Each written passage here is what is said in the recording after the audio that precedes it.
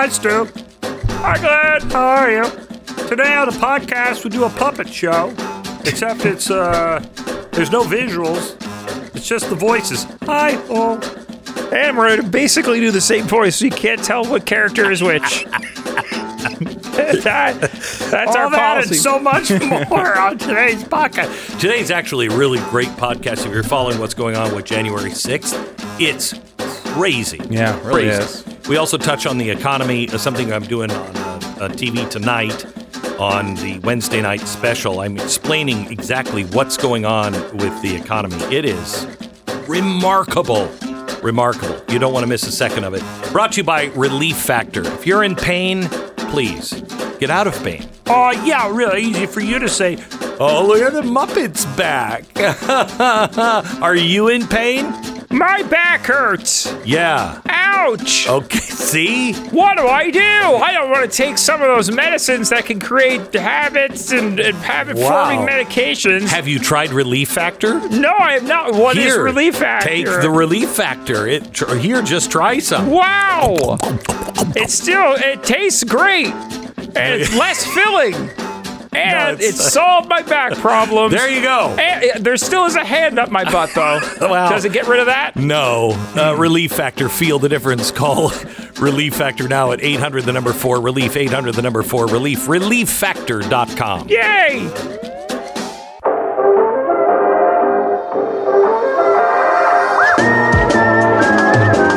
You're listening to the best of the Glenn Beck program.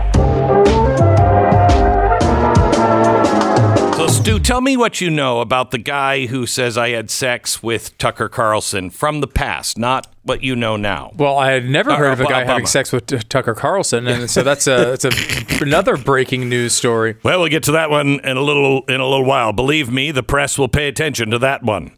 I will say I've completely ignored the story. You've completely ignored the story. Completely ignored it. Everything you tell me, this story. I sort of remember the headlines, never really cared about it. Okay. So everything you were about to tell me is new information. Okay. So Stu has a very selective memory, and this is a story that... It wasn't me, was it? Because that would be... Yeah. Okay. It was you. See, it is. I told you. All new information. All that crack. Yeah. All that crack. When you're on crack, you forget a lot of things. Okay. So anyway, this is a story that back in 2007, 2008, somewhere in that area, this story surfaced. And it is a guy who says, no, I had sex and smoked crack with Barack Obama. Now, these were the days where those things were crazy. I mean, I know they're run-of-the-mill today, but back in the old days, we didn't have presidents that were smoking crack and having gay sex that we know of. What do you think? What do you think that tall hat on Abraham Lincoln was? Crack pipes. Anyway, so I remember this coming out, and we had no verification of anything. We never talked about it because we looked, and I think I even said on radio at one point, guys, we don't have to go to the gay sex crack pipe thing. There's enough on the Marxist front. And we were in the midst of fighting the Jeremiah Wright fight that the media also dismissed, okay? They dismissed absolutely everything about Barack Obama because he was their candidate. Now, I have long forgotten about the gay sex thing with Barack Obama. But the man it was a magical evening for him. He hasn't forgotten. Now, the reason this is a story today is because Barack Obama's old girlfriend received a letter from Barack Obama when they were dating, and then they broke up. And I think this letter might have had something to do with it, where he talked about thinking about having sex with men all the time. And she just didn't think that was, her cup of tea. They had a lot in common. She also thought about having sex with men, but didn't like her boyfriend to be thinking that way, apparently. So nobody in the press even asked her about it. that she's just turned over the letter because I don't even know who looked into it. Somebody looked into it and started going through, and they found this trail, led to her. Then the letter was produced, and we now know. So this guy is going to be on Tucker Carlson. No, this guy is going to appear on the Twitter show that Tucker Carlson hosts. How's that? Is that better? Much. Yeah. And he's, well, let me just, here he is. You're just a guy who's in town for the night, and it sounds like you're looking to party. Yeah. Pulled up in a bar outside, and there's this guy that's introduced to me as Barack Obama. I had given Barack $250 to pay for coke. I start putting a line on a CD tray to snort, and next thing I know, he's got a little pipe and he's smoking. So I just started rubbing my hand along his thigh to see where it was going, and it went the direction I had intended it to go. Even though you had sex with him twice, you did cocaine with him, watched him smoke crack twice, you had no idea who he was. I had no idea who he was. You just asked the obvious question, what was Obama like on crack? Is it your sense that that's who Obama is, just transactional, or that he's bisexual, or like, what is this? It definitely wasn't Barack's first time, and I would almost be willing to bet you it wasn't his last. The guy's running for president, and credible information comes out that he's smoking crack and having sex with dudes. That seems like a story. Well, it would be a story if the media really cared about telling people the truth. Okay. All right. All right. Woo. That's a good way to wake up in the morning. Good morning, everybody. It's just a regular run-of-the-mill Wednesday in America. Is it possible to rewind my life and delete the past 5 minutes? Is that possible? Is that something that's out there? Is that Eternal Sunshine of the Spotless Mind? Is that a documentary? We could. Because I mean, very soon, I have a feeling in knowing less about this story. Can I know less about it? Well, here's why this story is important. Okay. Mm-hmm. And there's only one reason this is important, because I don't care about anybody's lifestyle. I do think it's interesting that the first black president, now some are saying the first gay president, but they don't know about Polk, is Barack Obama. He came out against all of this stuff. Okay. The press, all they had to do was investigate. Now, there were so many things going on at the time. The Jeremiah Wright thing, I thought, was much more important. I don't know if we knew about the crack thing, but the gay sex we knew. We didn't know. I mean, we know this guy said it. Right. And that's why we never reported it. It was one source. Now with the letter, that looks pretty bad. Pretty bad. Like, yeah, okay, it probably happened. The reason why this is important is because times have changed so much. The press did not pursue this story. There was not one person in the press that decided on their own to pursue this story. If this story would have come out with the letter in 2007, would things have been different? Or would the press have said the same thing they said about Hunter Biden? I contend they would have done exactly the same thing they did with Hunter Biden. They would have claimed that this was not true. This is just a smear because he's black, blah, blah, blah, blah, blah. So has the media changed at all? Because they're still not reporting this. Now with the letter, they're still not reporting this. And again, this guy, he didn't have any credibility with me. I have no idea, who he is. But the letter now gives this great weight. So they're doing the same thing. They're just ignoring this one, hoping that it will go away. And by doing so, half the nation knows something that the other half does not. By doing so, half the nation has information that the other side has no idea about, thus causing another fracture and balkanization.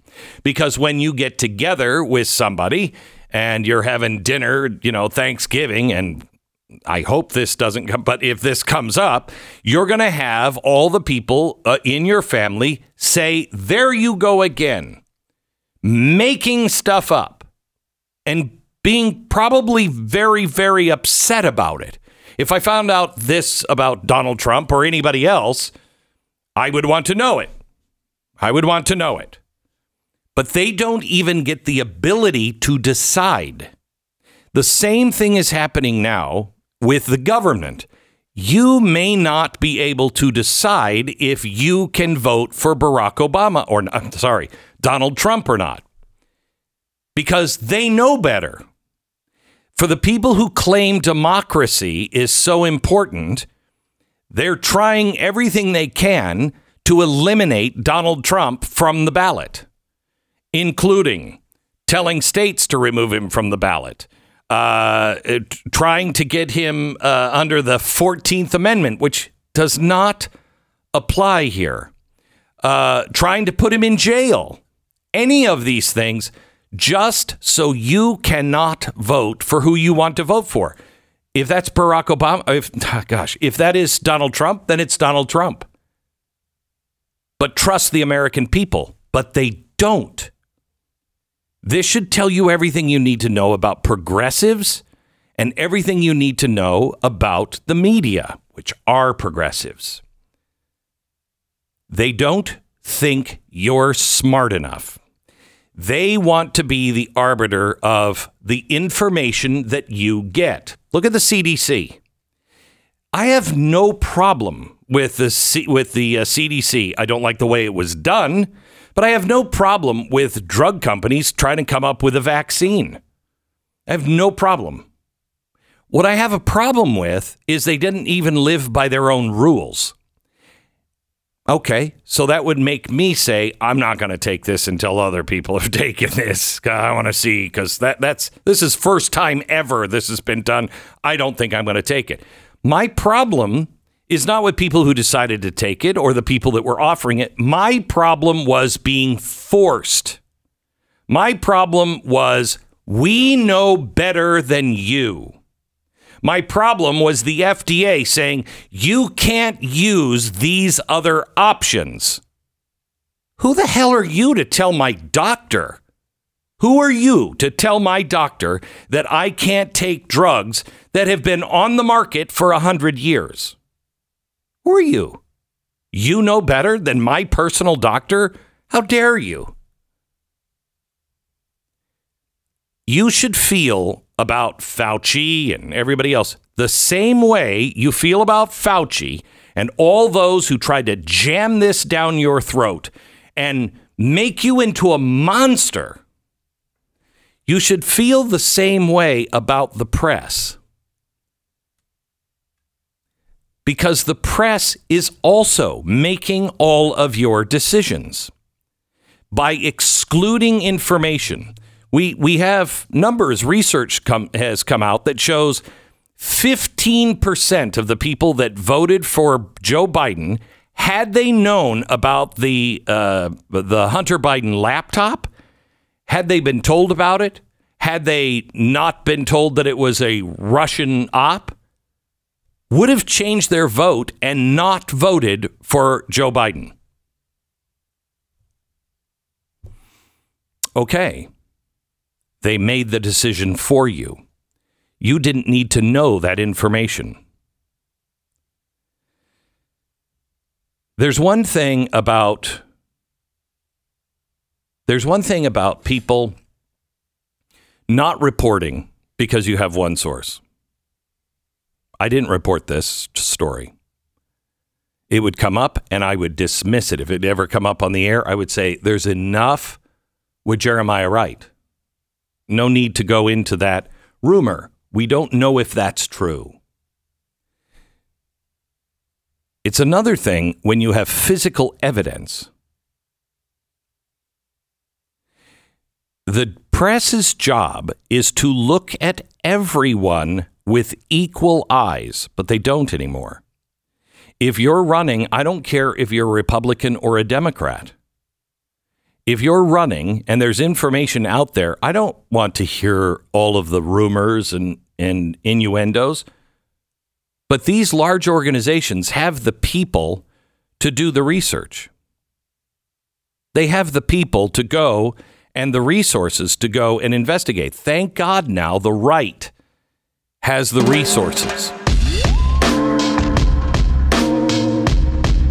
This is the best of the Glenn Beck program.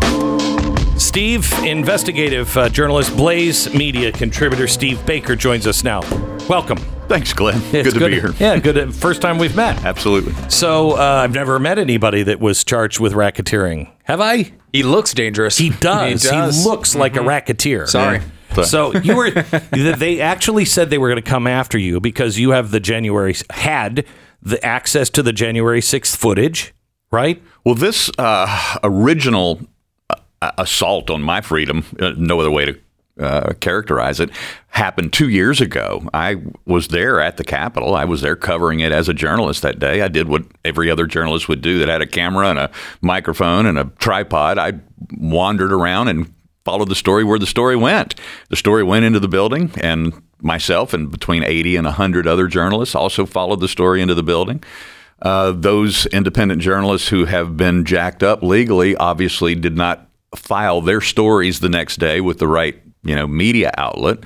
And then, of course, those who did, none of them have faced any criminal penalties or investigation whatsoever. So fast forward 8 months from then, I got the call from the FBI. I asked them, what took you so long?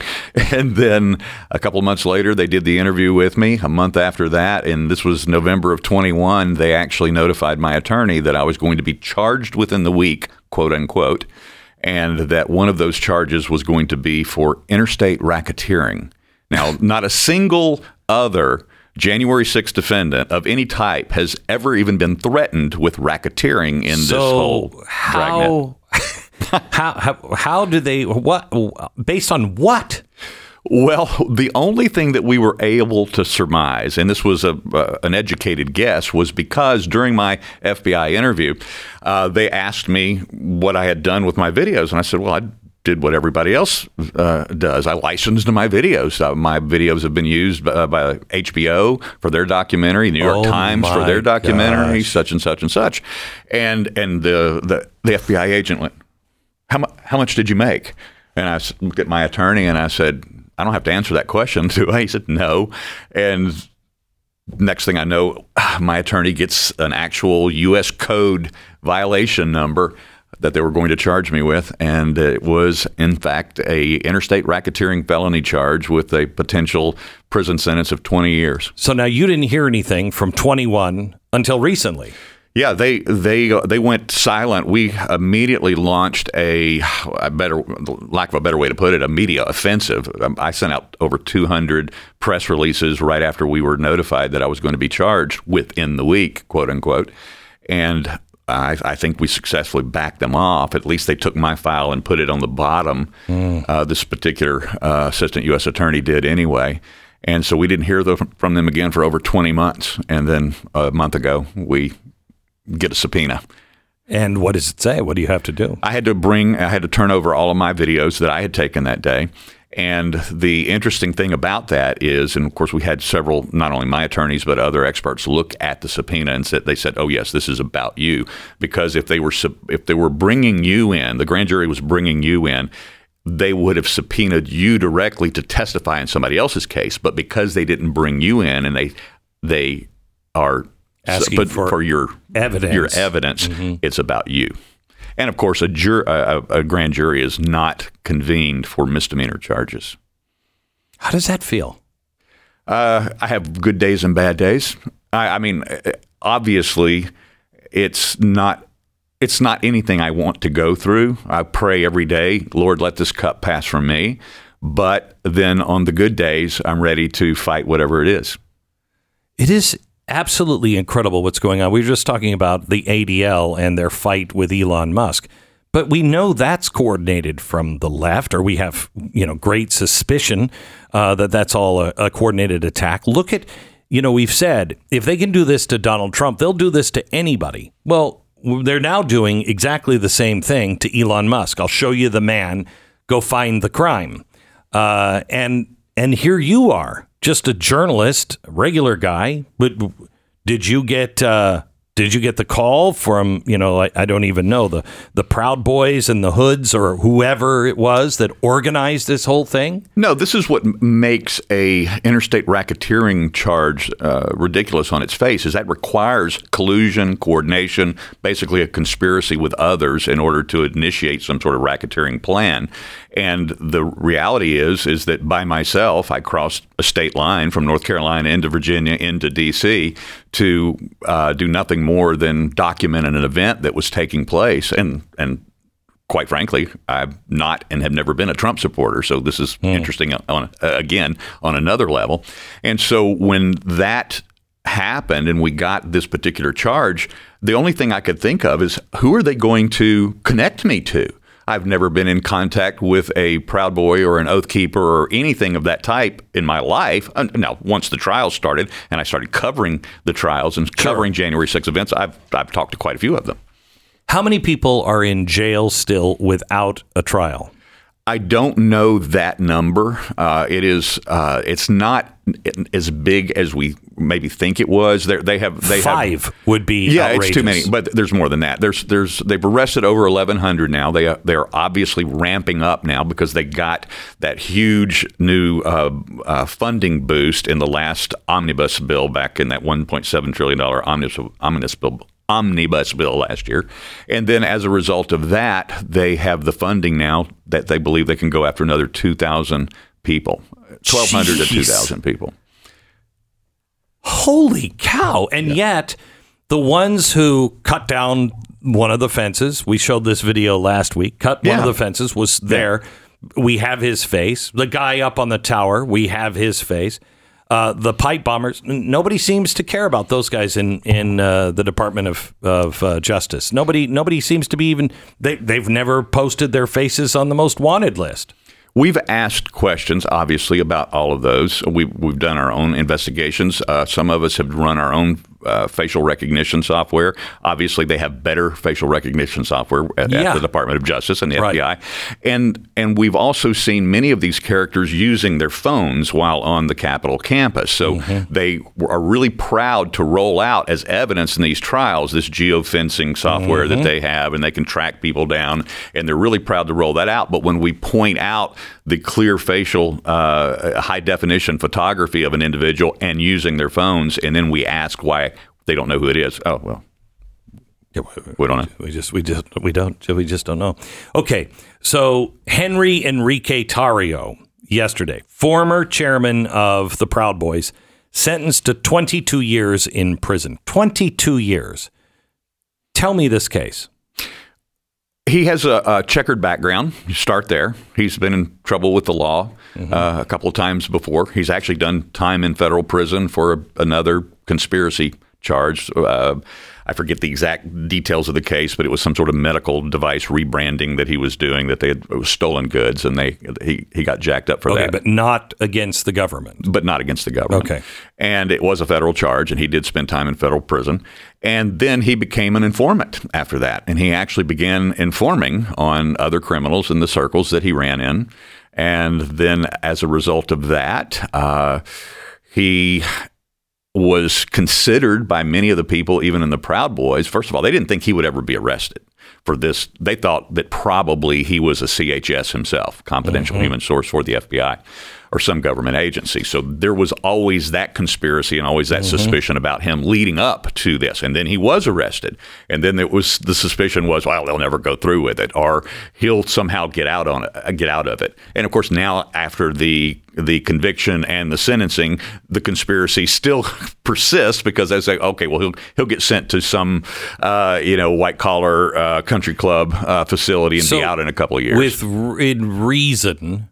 He probably was not a confidential human source on this then. I don't think he was. I think that in this particular case, he did, in fact, he escalated very quickly, because he didn't join the Proud Boys till just, I think, 2017, 18, something like that. Wow. He escalated in leadership very quickly, and then once he reached the top and took over the reins of it, he was an active voice as a lot of these people who are being convicted, they're being convicted for their scary words. A lot of those words are rather founding father-ish. They're very revolutionary type words that we've heard and read and seen before.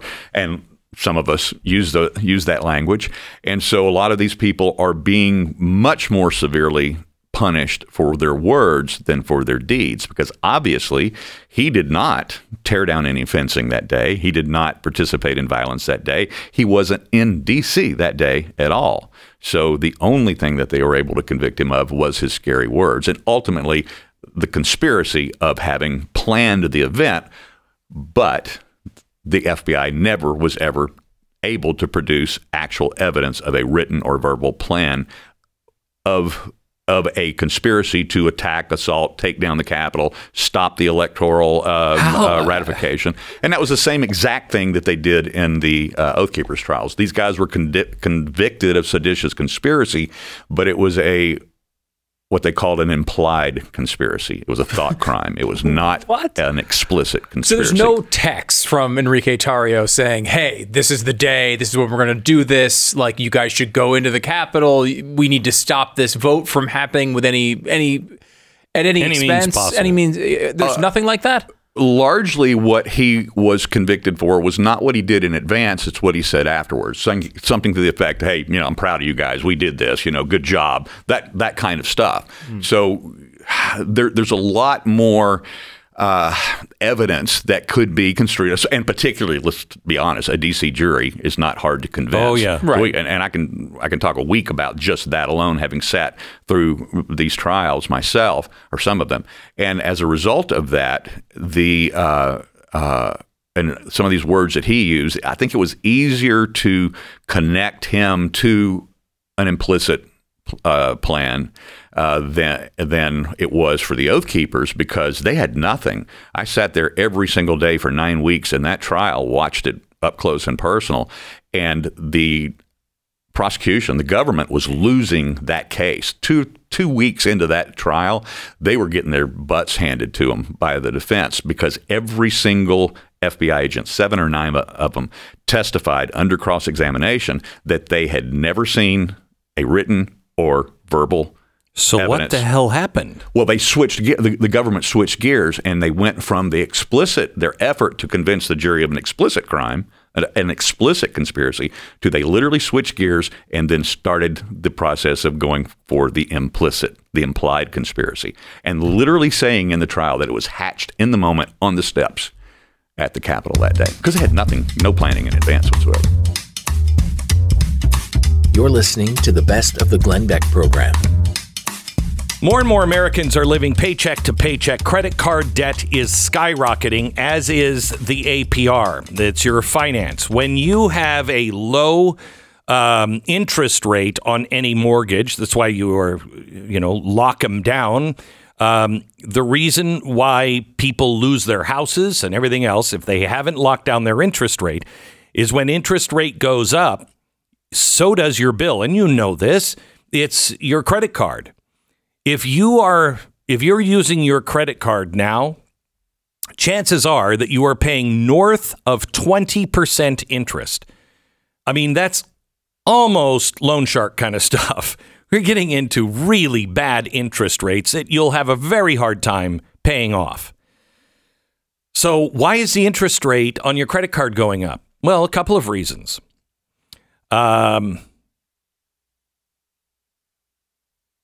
One, I think the credit card companies are, especially with big purchases, they do not want to be holding the bag. I have and I only tell you this story because I think it is a marker in time, okay? And will show you where we are. I have the American Express Black Card. I've had it forever. It's the Centurion card. I've had it for, 25 years, Stu? I built the Blaze on that credit card, okay? Everything we bought was on my Black Card. We have spent millions of dollars as a company on that Black Card, okay? And it has to be paid off every month. I've never missed a payment, never had a problem. And literally, I built the Blaze on that credit card. almost every piece of equipment, every camera, everything was put on that credit card for 2 decades. I go and I try to buy something in, what are you looking at? 2 decades? The place hasn't been around for 2 decades, has it? God, am I that old? No, but I've had it for 2 decades. Okay. But you built big parts of the company. Yeah, and when we were building the studios in New York City and everything else. I'm sorry, you make me feel old. Okay, sorry.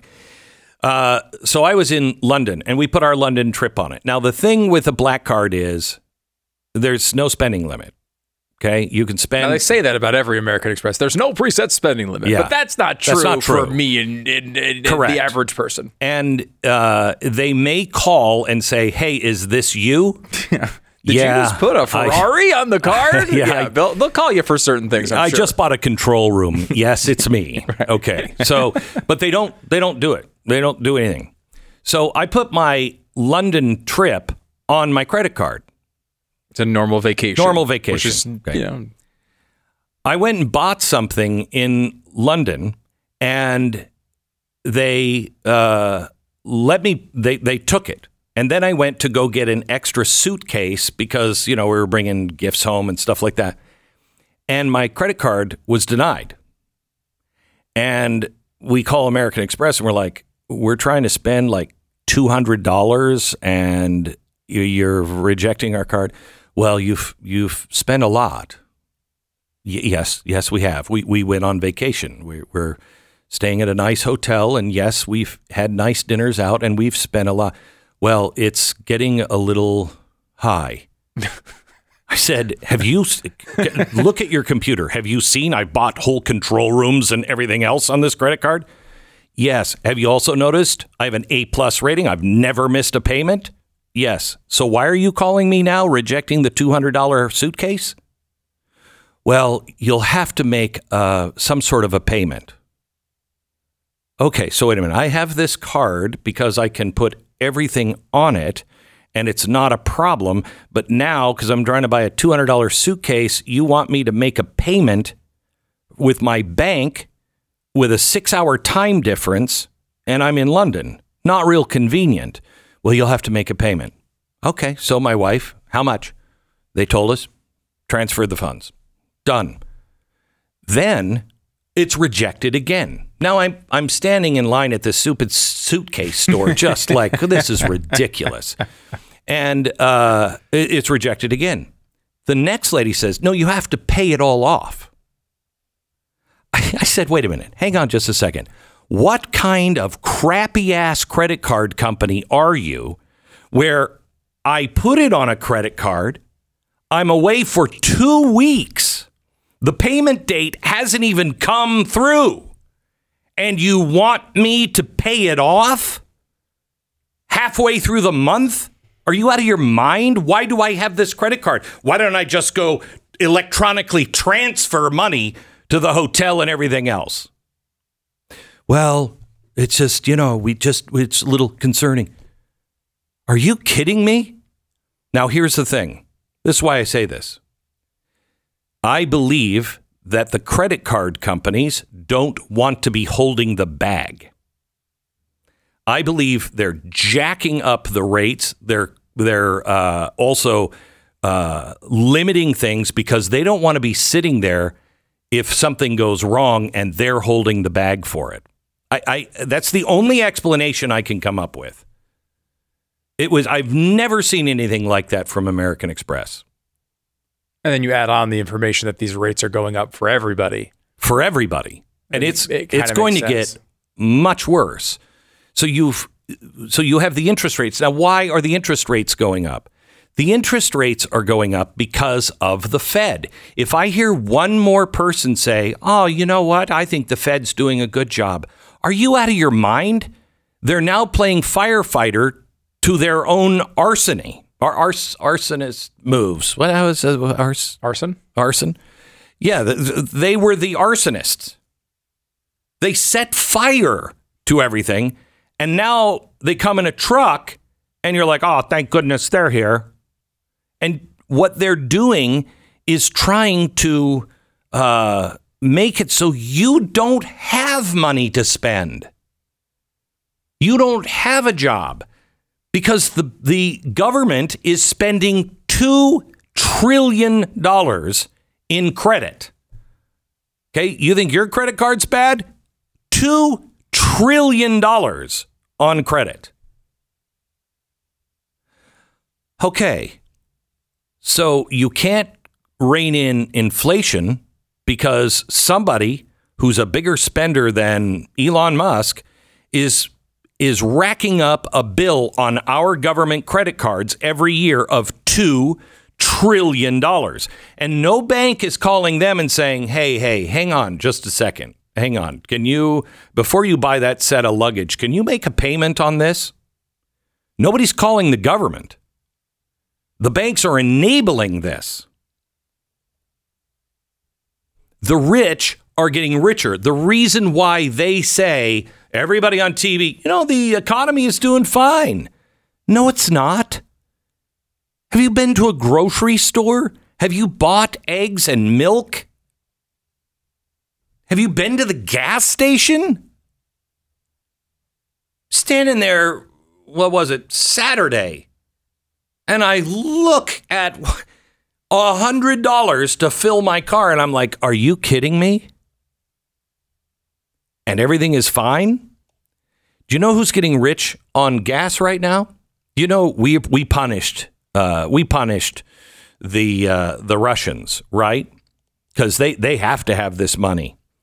Really? Do you know why oil is now surging right now?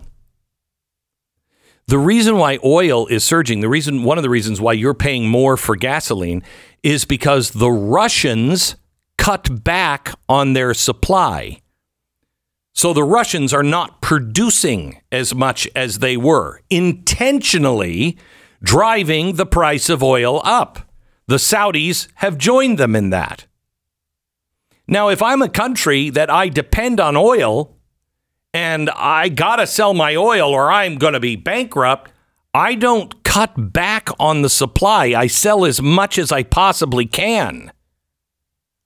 Especially if Saudi Arabia is going to do that. Great, let them come down, drive it up to $110 a barrel, and then I'll come in and I'll sell it for $95 or $100 a barrel. Nope. Our petroleum reserve is now at the lowest level since 1983. So we don't have the ability to just release a whole bunch of oil.